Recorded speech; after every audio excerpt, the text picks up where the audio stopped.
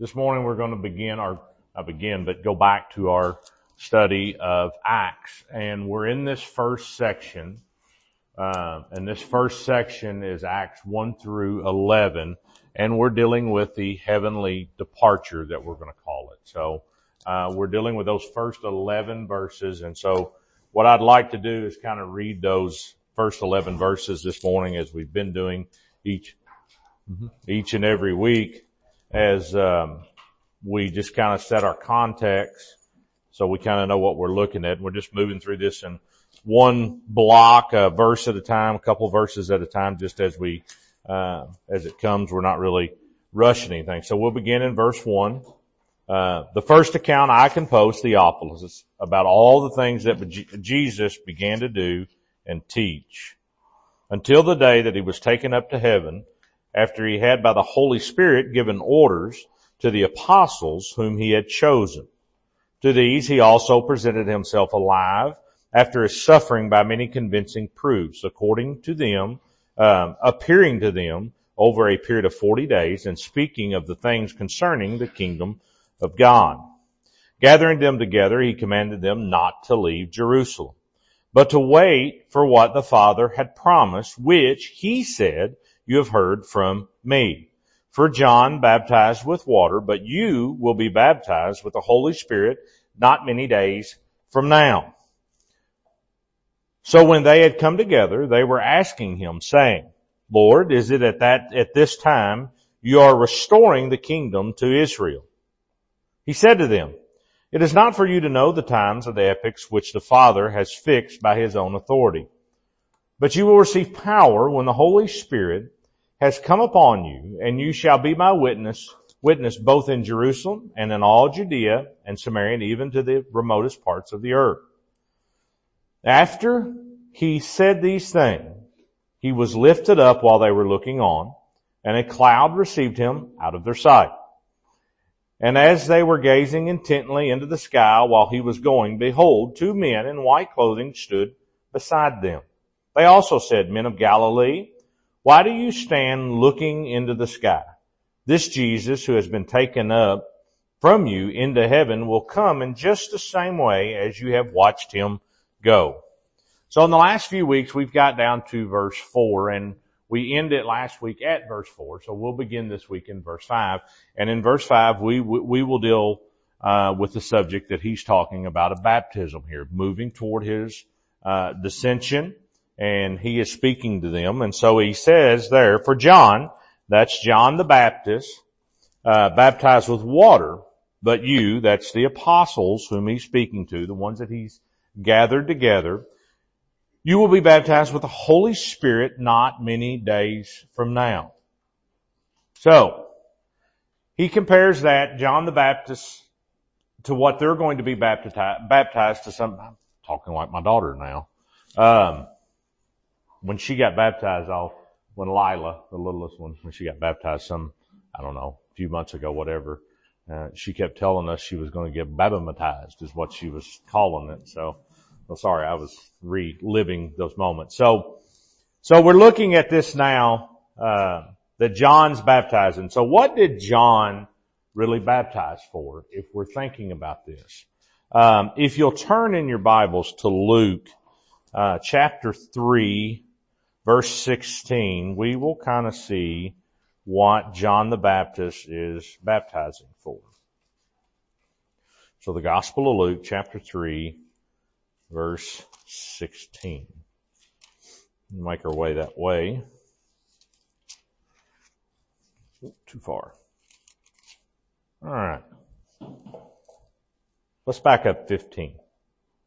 Now, while the people were in a state of expectation, and all were wondering in their hearts about John as to whether he was the Christ, John answered and said to all of them, "As for me, I baptize you with water, but one is coming who is mightier than I, and I am not fit to untie the thong of his sandal. He will baptize you with the Holy Spirit and fire. He has winnowing fork in his hand to thoroughly clear his threshing floor and to gather the wheat in his barn, but he will burn the chaff with unquenchable fire." So when John baptizes here, you look, he says, I baptize you with water, but one is coming later that will baptize you with the Holy Spirit and fire. So now we have Jesus, as he's talking to his disciples, discussing this very incident that he says. So, what was John's baptism for? What did he have in mind when he was doing it? So when he was doing it, he was preparing the hearts of the Israeli people, the Israelites. He was preparing their hearts. And what is he preparing their hearts for? He is preparing their hearts to be purged. He is preparing their hearts to be transformed. And their hearts are going to be transformed by what? What transforms our hearts? The Holy Spirit. The Holy Spirit is what transforms us. It is what initiates our salvation. It is what calls us into that salvific relationship. And here, now that he's told them that John preaches that baptism of repentance, but he's doing it just to prepare them for that purging, just to prepare them for that cleansing. And it's going to usher in the new Messianic era. That is the era that's coming. Now, that is the era because we're going to, as we look in the Old Testament, when we look to Jesus, what do we look? We're looking to Jesus. So when we read the New Testament, or the Old Testament, when we read the Old Testament, we are looking forward to Christ. And if we read the Old Testament, with the exception that we're really looking back at what's already been crucified, that Christ already been crucified, other than the Gospels that are giving us that story and that account. So, but then he tells them, not many days from now. So, there is this progressive nature going on in this narrative. You have saw that Luke begins that first account till the day when he was taken up to heaven. And it begins in verse 4, that narrative, gathering them together, he commanded them not to leave. But then he says, John baptized. There's this continuation kind of in this narrative and this whole prophecy. It's going to deal all the way up until Pentecost. And Pentecost is really the day in Acts chapter 2 when we get there that we can see that the Holy Spirit is really, believers are endowed with the Holy Spirit, that you see the coming of the Holy Spirit. So, that day of Pentecost, you'll see that Spirit that is delivered to the Gentiles, and it's really going to give a further distinction between John's water baptism that we see that he was doing early on to the baptism of the Holy Spirit. And I think I'd have to look at this. I haven't looked in a while, but I believe there are 7 or 8 different types of baptism in Scripture. I know there's the baptism of Moses, the baptism of the Spirit. That's 2, and I can't remember the other ones now. I'd have to look at it. Huh? Did we? I don't remember the other ones at this point. I'm sitting here trying to remember the other ones. So that's verse 5. We're looking at this baptism. We're in this transition period. Jesus is teaching them. And so then we move to verse 6. And in verse 6, he begins to say, so when they had come, they were asking him, saying, this is the apostle speaking, Lord, is it at this time you're restoring the kingdom is Israel? As you look here at other times, there was a big group of people gathered, especially, I believe, when you look in Luke toward the end of the gospel, this kind of similar narrative. There's a vast people. But here, when Jesus is speaking, he really appears to be speaking to just those direct apostles, is who he chose to be speaking to. And this is really the last recorded conversation you're going to see Jesus have with these apostles. He doesn't have another one after this. But what are they hoping for? They're wanting that national independence, that national country, the recognition. They're wanting that conquering earthly king. So now that we've already witnessed your miracles here, we've already witnessed your crucifixion, we've witnessed your resurrection. Great, now is the time to usher in this earthly kingdom that we can rule. And guess what? They wanted their places too. They knew that if he established this earthly kingdom, They were going to get some authority, so they thought. You see that a couple different times really in the Gospels. I know Mark talks about it a lot, but they thought, well, man, if he's going to bring this kingdom in, it's great for us. We're going to get all this authority that comes with it. You remember? They were arguing at one time, who's going to set at his right hand? They're still looking in earthly terms of what's going on. Even though he's just told them about the kingdom of God, their mind is still earthly. And I think every one of us gets guilty of that, because I think sometimes we forget, I know I do, that though we live in this world, though we're part of this world, this is, what's the song? This is not our home. We should be more heavenly minded, if you will. We should be looking for heaven. Yeah, we want to do things here, and we want to enjoy our family. That's fine. But we still should be heavenly minded, not so much earthly minded, because these apostles are seeing the same thing. They are seeing the kingdom of God through their eyes. It's ironic they weren't out from under the Roman rule, but they want to rule the same way. Same way. What was the old...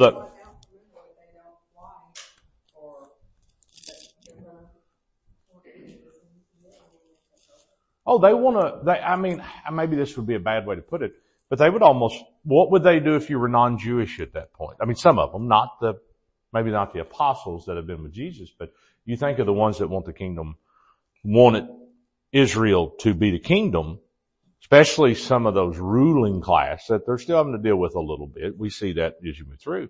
Think what they would have done if it would have been established. They would have ruled really with the iron fist as those religious leaders.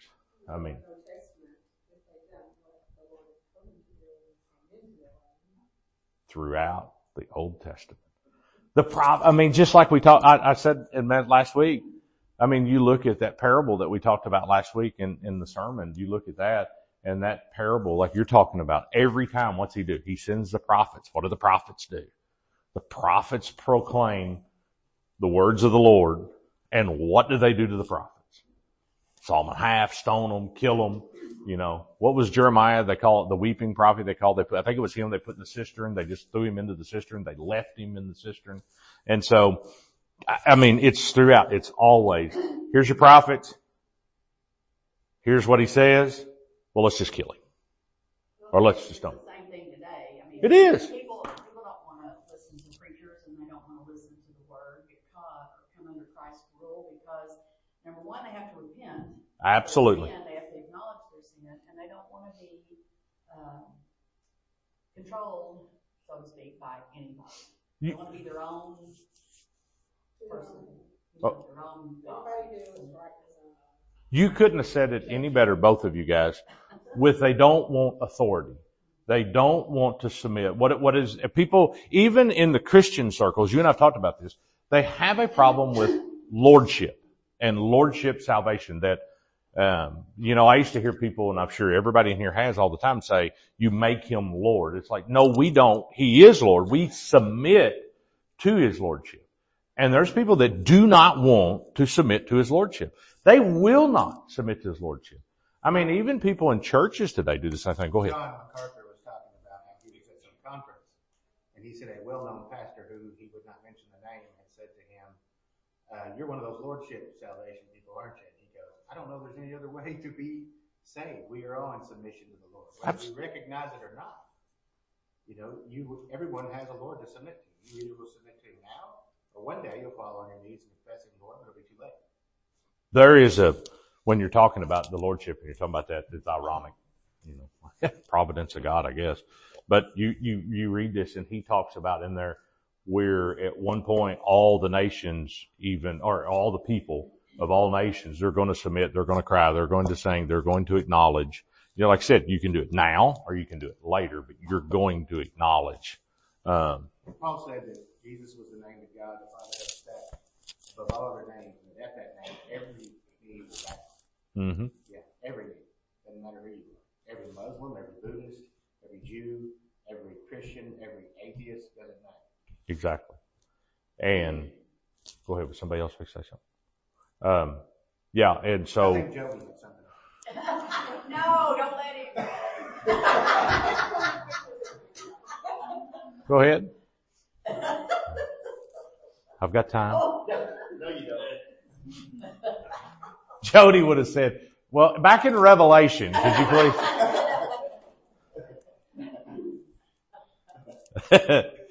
I love you, Jody. Okay. But you're right. That is the same problem. They are, they're wanting to be in charge. I mean, they're wanting that kingdom, done. But now, as we get at that verse 6, now when they had when they had come together, they were asking him, Lord, is it the time, that you're going to restore? But now they're going to hear his, answer, because he's really going to talk about to them to the gift of the Spirit. And that gift of the Spirit is that, new sign of the new age. But all, like I said, they want to know is Israel in charge? Are we national independent? Do we have our nation back? And he answers them in verse 7. Jesus said, it is not for you to know the times. I like how he doesn't just flat out, I mean, that could have been a one-word answer. He literally just could have said, when they answer that, Lord, is this time you're restoring the kingdom of heaven or the kingdom of Israel? No. But he just goes, it's not for you to know the times. He doesn't tell them that no directly. And who is fully in charge of the times? God, the Father. That's who's truly in charge of the times.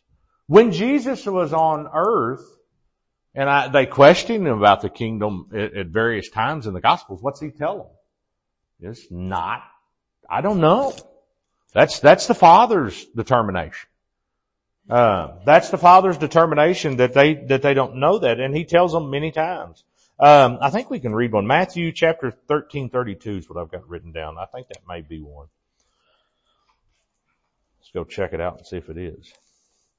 Matthew 13 verse 32. That is not it. Mark, wrong gospel. Begin with an M. That's all I looked at. Had the first one right. Mark 13. At least I didn't say Mark 17.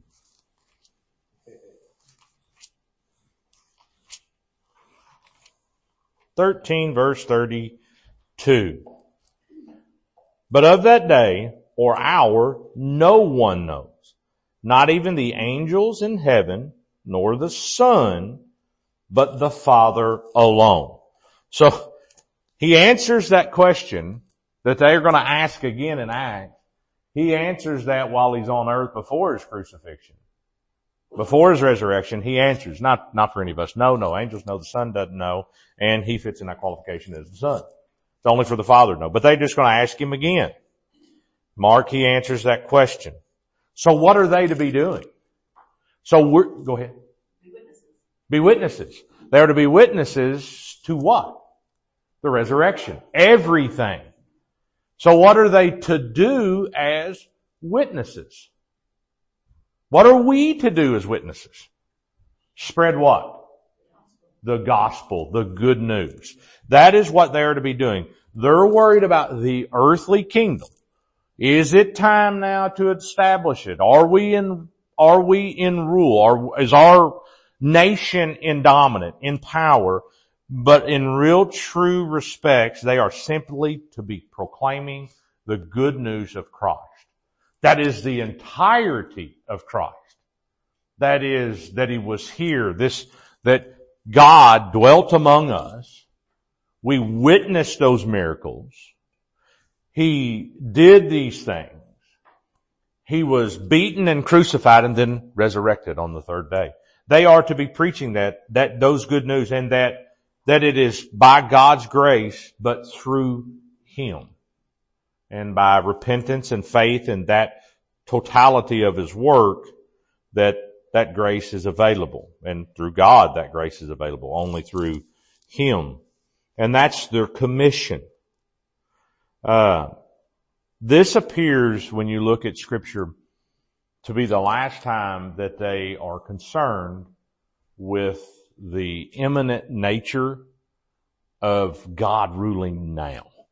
This is really the last time that we're going to encounter that.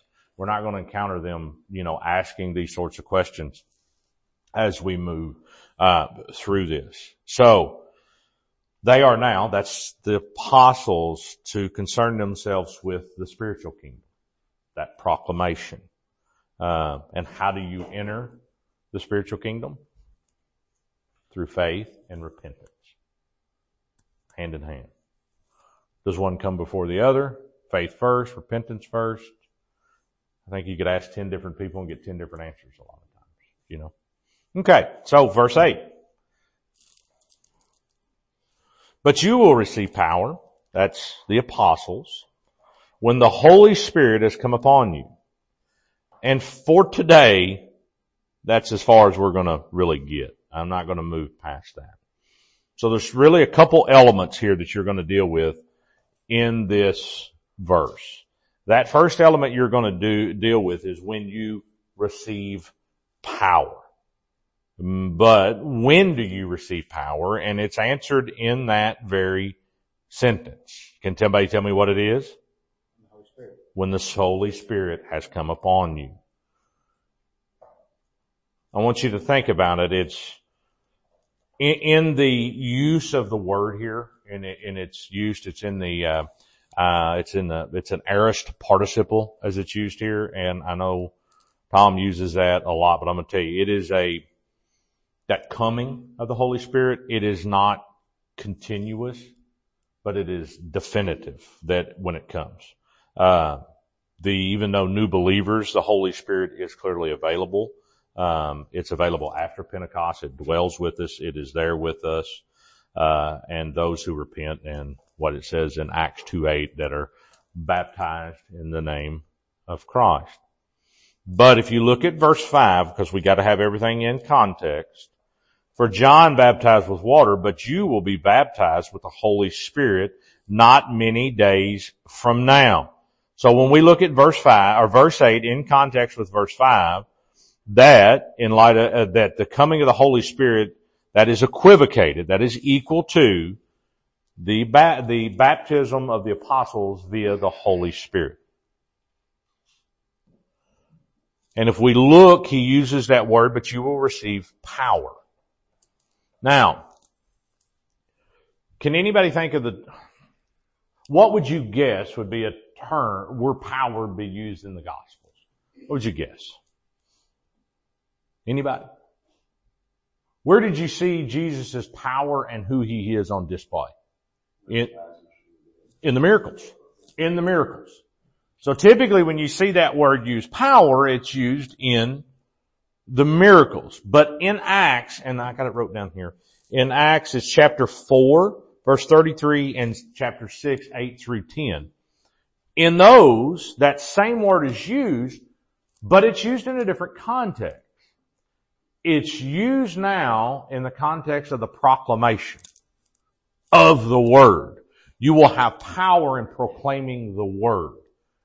You have the Holy Spirit in proclaiming the Word. That power is with you. So it transitions that power, not transitions, but it's used, same word as talking about Jesus' miracles. Now it's used in the proclamation of whose Word? Who is the Word? Jesus. He's the Logos in John 1:1. Fulfilling the verse that says, my word will not return to me void. Absolutely. You now have power, spirit-filled power, where when you proclaim the gospel, as long as you only proclaim what the gospel is, what the Bible says, don't enter into your own little machinations when you preach. There's power in that preaching. So my word won't return void is not the King James? Doesn't have to be. Could be. Nobody probably heard me say that. There are some people that will tell you that verse, my word will not return void, is literally talking about the King James Bible. Have we not heard that very declaration? I mean, not from anybody local. We've heard that from other people. There are certain groups of people that's what that means. That's why I said that to him, because we have listened to those people over the last few years. Okay. So that word, like I said, the Logos. So now that's what we're going to see. So that power.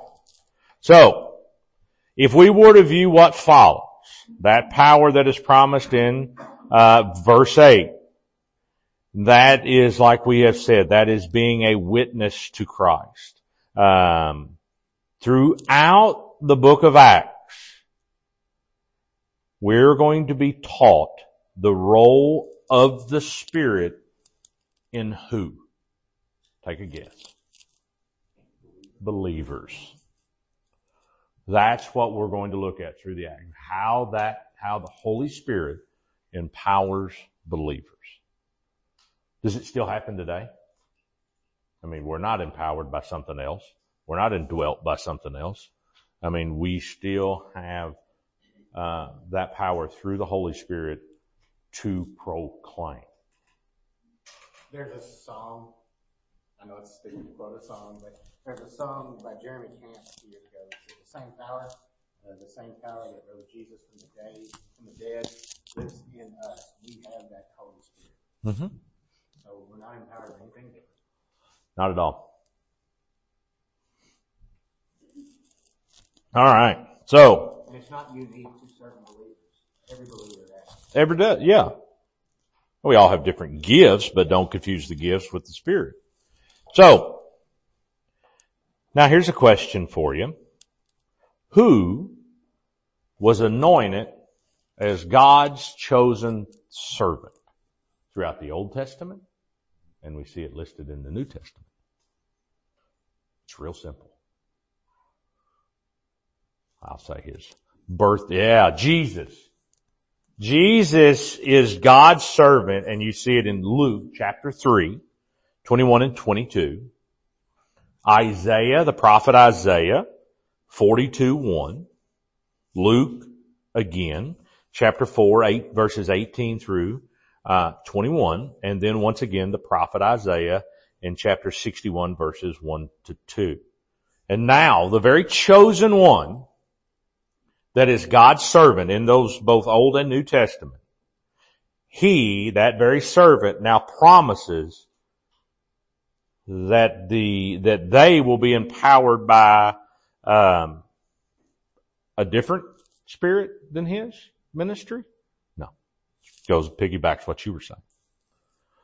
They are now promised that all those promises that was given to him, all that promises, not the promise given to him, but the same spirit that empowered him to achieve his ministry is now going to empower them to continue that ministry. So, the promise of that spirit here recalls Isaiah 32:15. So let's read Isaiah 32:15.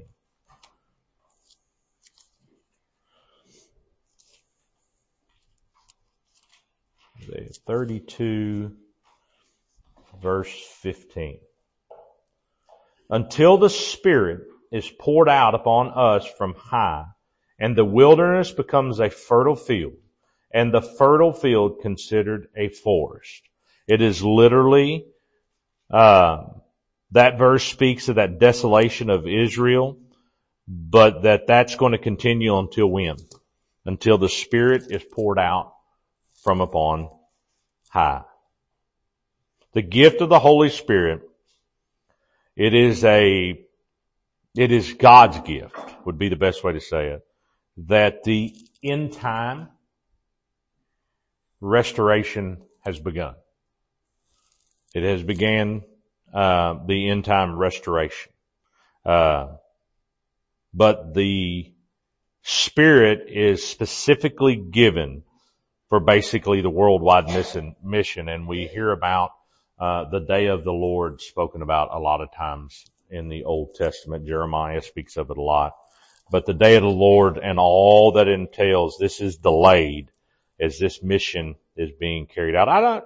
Maybe not delayed would be the proper word. It's all happening in God's ordained time, but, I guess we could put it that way.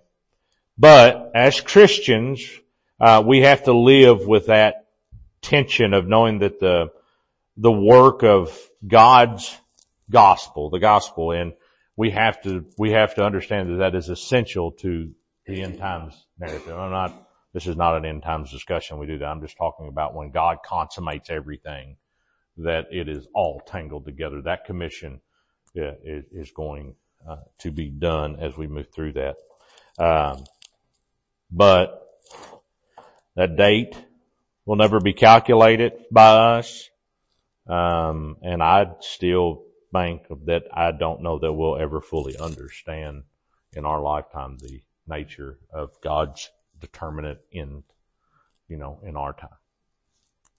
I mean, we know the determinant of what it is, but I mean, what it's going to play out in our earthly mind. So that is all we will get to today. Would there be anything else to add to this morning?